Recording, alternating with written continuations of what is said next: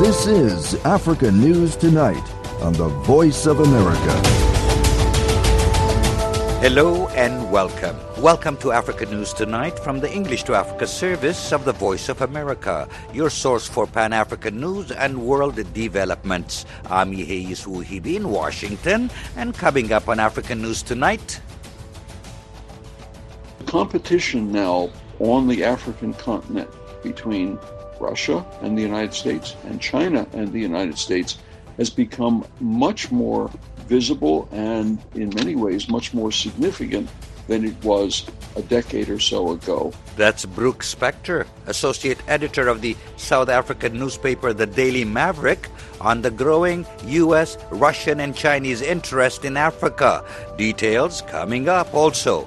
Russian Foreign Minister Sergei Lavrov made a one-day surprise visit to Eritrea today. And Pope Francis plans to meet young Catholics when he visits the continent next week.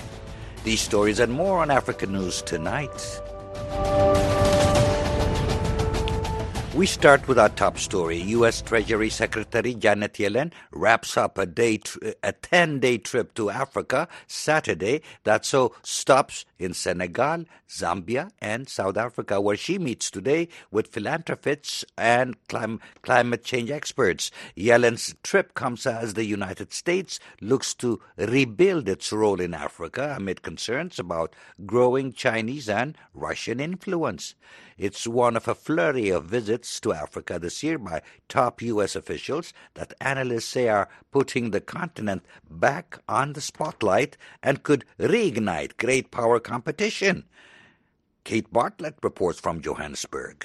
Throughout her trip, Yellen sought to underscore the importance of the growing and youthful continent, saying the United States' strategy towards Africa is centered around a simple recognition that Africa will shape the future of the global economy. The administration of President Joe Biden has emphasized its commitment to the region, rolling out a new policy for sub-Saharan Africa in August and hosting the U.S.-Africa Leaders Summit in December. Analysts say the re-engagement comes after Africa received limited attention from former President Donald Trump's administration, and as leading trade partner China continues to dominate the region economically, while Russia is working to strengthen military and diplomatic ties. Yellen arrived shortly after a visit by Russian Foreign Minister Sergei Lavrov to South Africa, which has taken an officially neutral stance on the war in Ukraine and is planning to host controversial joint naval drills with Russia and China off the coast of the city of Durban next month. Bob Wakesa, head of the African Center for the Study of the United States in Johannesburg, said the timing of the visits shows both Russia and the U.S. are trying to woo Africa.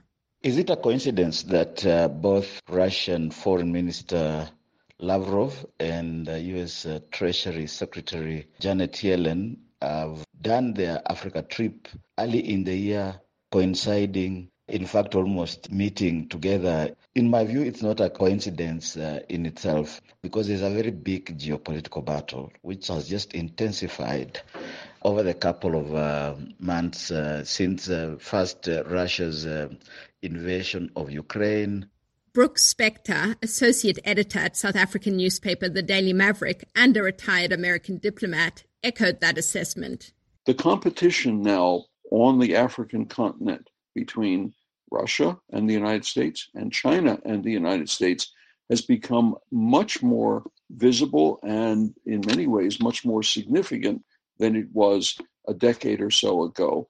With Russia, of course, the challenge is geopolitical and security, whereas with China, the challenge is largely economic and trade-oriented.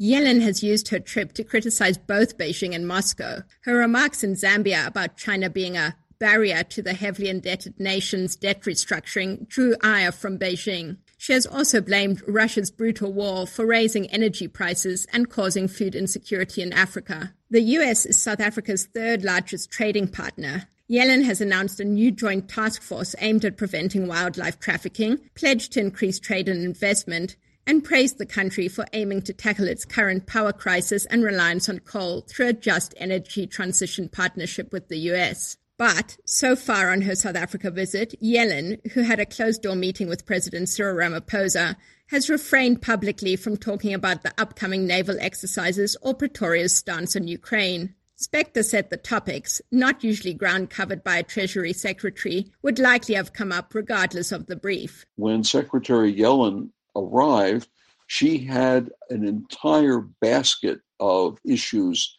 to be tackled, a whole range of things, some of which transcended the more normal topics that a Treasury Secretary might want to have talked about, including, of course, not surprisingly, the Russian invasion of Ukraine. When South African Finance Minister Enoch Godongwana met with Yellen Thursday, he noted her visit was a momentous occasion because no U.S. Treasury Secretary had visited in 8 years.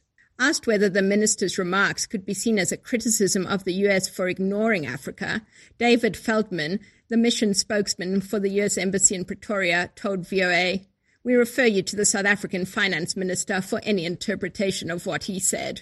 The South African Treasury did not respond to a request for comment. To underscore the importance of the continent, it's expected that both U.S. Vice President Kamala Harris and President Biden will visit this year. Kate Bartlett for VOA News, Johannesburg. VOA Africa is your trusted source for news, sports, entertainment, and music. Stay engaged with VOA Africa. We love to hear your voice. You can call us 24/7 on WhatsApp and leave a message. Leave comments, requests, or greetings. We may play your message on VOA Africa. Dial the international code +1, then 202-258-3076. VOA Africa is always happy to hear your voice. The number again is the international code +1, then 202-258-3076. Eritrea's information ministry says Russian Foreign Minister Sergei Lavrov made a one-day surprise visit to the country today. The French news agency AFP says he met with President Isaias Afwerki. The two discussed Russia's war with Ukraine, as well as improving ties on energy mining, information technology, education, and health.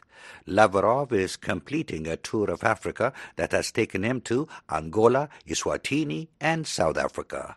Eritrea is one of 5 countries to vote against a resolution in March condemning Russia's invasion of Ukraine.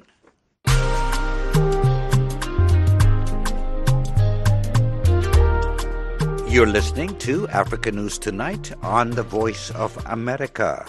Pope Francis heads to Africa next Tuesday, first to the Democratic Republic of Congo and then to South Sudan.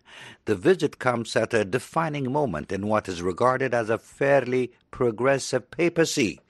Theologists and other observers point out that the Catholic Church is witnessing its fastest growth in Africa. They say that Catholics are not simply growing in number on the continent, they are reinventing and reinterpreting the faith. Ntal Alimasi is President Emeritus for the National Association of African Catholics in the United States. The Pope, he says, not only will be speaking with African Catholic and political leaders, but he will be listening to young Africans who he calls the Church of Now. Well, again, as I said, I mentioned what some people have called the youth bulge of Africa at this time. Now, when you come to Pope Francis's commitment to the youth, I guess that is already documented. And so if you take all that and put it in the context of this synodal process, so you understand that as he looks to Africa, as he goes to the DRC and the Sudan this time, he will try to also get this new blood, as I call it, into understanding what the church should and is doing for the people, and that includes talking to powers that be. and that is, whether it's at the government level, whether it's with the NGOs, whether it's with what I would call the community leaders. So all those things have been sort of mixed in so that they can, to some extent, show not only solidarity with the young people, but project the future of the church. You mentioned the Pope will head to DRC and the South Sudan. Why DRC and why South Sudan in particular? In particular, I think, apart from what I mentioned before as part of the synodal process, there's this thing. Pope Francis has been talking so much about the solidarity with the people who are suffering. And he particularly has pinpointed the sufferings of the people of the DRC. He had, to my knowledge, he had led many prayers for the people of the DRC, and trying to make sure that the world pays attention to what's happening in the DRC, especially in the eastern part of the DRC. As you probably know, the DRC counts the highest number of Catholics in the continent in terms of numbers in terms of the population. So that's one reason that, to go there and show solidarity there. As far as the South Sudan is concerned, as you know, South Sudan was the Catholic part, really, mainly Catholic part of the former Sudan. And so now you have this small country that is majority Catholic, but also has other Christians. And it's time for the Pope to show them that the suffering they've gone through, the internally displaced people that they count, their cries he has heard, and that the church is really in solidarity with them. As a matter of fact, I think that that when Pope Francis will leave the DRC after meeting with women who have been victims of women and men who have been victims of the long war in the DRC, and meeting with members of parliament and other people in the government, he's heading to Sudan, where not only he's going to meet with the members of those displaced communities, but there's going to be what they have entitled the ecumenical pilgrimage of peace, and that he will meet with the Archbishop of Canterbury and the moderator of the General Assembly of Churches of Scotland in Juba for this ecumenical ceremony for peace. So that, to me, is the particular visit of the Pope in Africa. That was Ntala Alimasi, President Emeritus for the National Association of African Catholics in the U.S. He spoke with me from Washington, D.C. Pope Francis this week criticized laws that criminalize homosexuality as unjust, saying God loves all his children just as they are, and called on Catholic bishops who support such laws to welcome LGBTQ people into the Church. The Vatican in 2008 declined to sign a UN declaration that called for the decriminalization of homosexuality, but urged countries to avoid unjust discrimination against gay people and end penalties against them. Professor Joseph Capizzi is a professor of theology at the Catholic University of America. VOA's Douglas Mpuga asked the professor what he thought of the Pope's statement.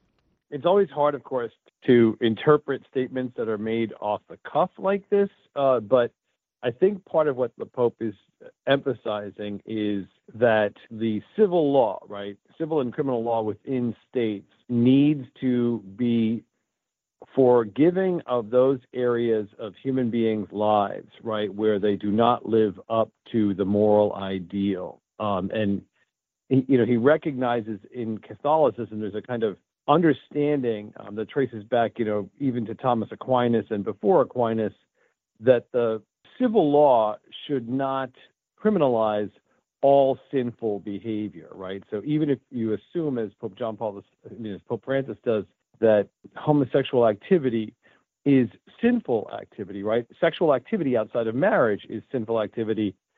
That doesn't mean the civil law should criminalize that.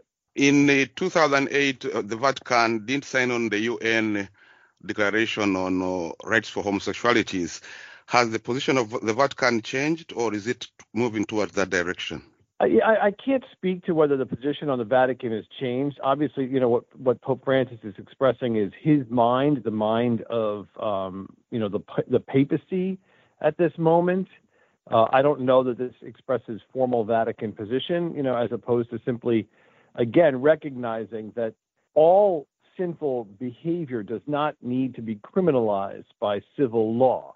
And that's a position, again, that's very old. I mean, it's not, that itself is not novel teaching. You may have some movement here with regard to where the church thinks things ought to be with regard to this particular activity. But again, I think we need to be hesitant about making that judgment. There is a thin line between homosexuality and same-sex marriage. The church has been clear on that before. Do you think there could be any change soon in that direction? I don't think so. I think that the Catholic view with regard to same-sex marriage will be the same as it always has been, which is just to recognize that the term marriage does not apply to that kind of union, a union that is between members of the same sex. That's just a different reality, whatever that is, than is the reality of marriage, which presupposes members of the opposite sexes, right, in that kind of union. So I don't see any change there. Many archbishops and bishops may not have the same view as the popes. How do you think this Pope's statement will be interpreted across the Catholic community? Yeah, I think there will be some disagreement, as there almost always is, just given the size of the episcopacy and, the different range of issues that different bishops are dealing with. But again, all of them will agree with the fundamental premise of this kind of claim, which is that the civil law does not criminalize all sinful behavior, that it recognizes some space there between what the civil law speaks to and what the moral law speaks to. Professor Joseph Capizzi is a professor of theology at the Catholic University of America. He spoke with Douglas Impuga from Washington.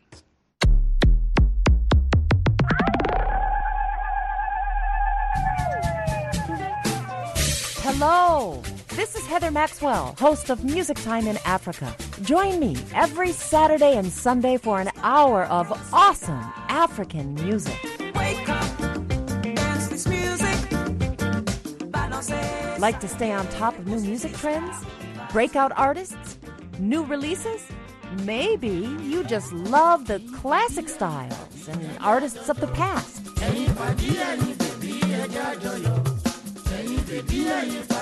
Or simply the sound and feel of a good beat. Whatever your pleasure, you can get it every week right here on Music Time in Africa. So join me on your local FM station Saturdays and Sundays at 1500 and 2000 UTC. The UN has condemned an offensive by M23 rebels in the eastern region of the Democratic Republic of the Congo. The group has seized large areas of North Kivu province since May, though they had agreed to withdraw from recently seized positions as part of an agreement sponsored by regional leaders in November. But the M23 says it had to take Kitshanga this week to protect ethnic Tutsis there and in other areas from what it calls genocide against the group. More than 450 people have fled the town in the past few days. According to the French news agency AFP, the UN peacekeeping mission in the region, MONUSCO, says the rebels are violating a ceasefire and called on the rebels to cease all hostility and withdraw from occupied areas. U.S. aid says Fighting in North Kivu has displaced at least 450,000 people. Hello, I'm Carol Castiel, host of Press Conference USA, VOA's newsmaker interview program. Join us each Saturday and Sunday when we talk with authors, analysts, and policymakers who provide fresh insight on topics ranging from U.S. politics and foreign policy to science, culture, and global health. You can listen to Press Conference USA on the radio or online at voanews.com/PCUSA. While you're visiting our website, be sure to subscribe to our podcast. We'd also love to hear from you. Just send an email to pcusa@voanews.com or connect with us on Facebook at facebook.com/CarolCastielVOA or on Twitter at CarolCastielVOA. That's Press Conference USA, every Saturday and Sunday on The Voice of America.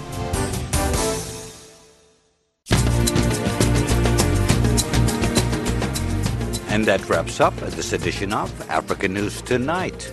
I'm Yeheyes Wuhib in Washington. For all the latest development on the continent 24/7, visit our website at voaafrica.com. On behalf of our producer, Mokbilia Barro, and our engineer, Helen Cordian, thanks for choosing the Voice of America.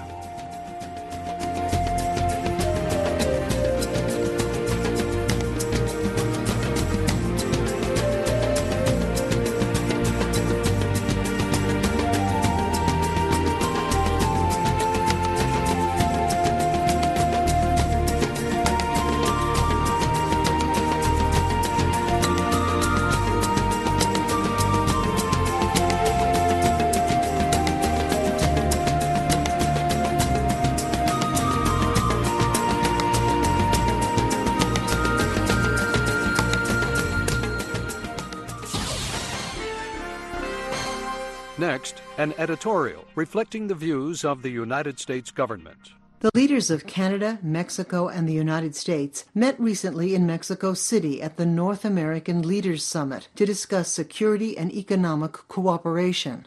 The summit included a recognition of the importance of fighting against inequality, racism, and discrimination.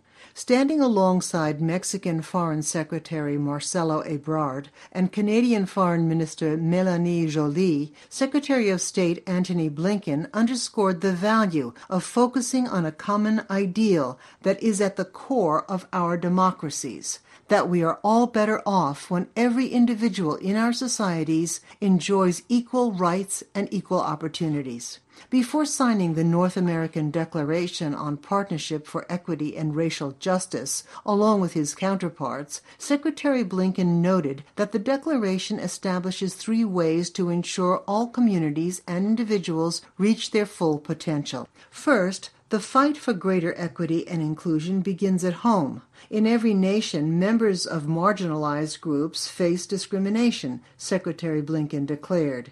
It's a daily reality for people from indigenous communities and communities of African descent, women and girls, LGBTQI+ people with disabilities, religious minorities, and others, including in the United States. He praised the willingness of all 3 countries to acknowledge that the work must initially be undertaken at home. That, he said, is vital to our legitimacy when it comes to the Declaration's second commitment, redoubling our collaboration to advance equity and racial justice around the world. The third way to promote equity is to draw on the knowledge and expertise of leaders outside government. The 3 countries will establish a trilateral racial equity and inclusion expert network consisting of leaders from civil society, youth groups, the private sector, and academia to share best practices and innovative strategies. Simply put, one of our greatest strengths as democracies is that we trust our people, said Secretary Blinken. We trust our citizens to help fix some of our most intractable problems. Progress consists of citizens working every single day to make our societies a little bit better, a little bit stronger, a little bit more inclusive, Secretary Blinken declared. We're fortunate to have neighbors who share our highest ideals and a steadfast commitment to keep working to make them a reality. That was an editorial reflecting the views of the United States government.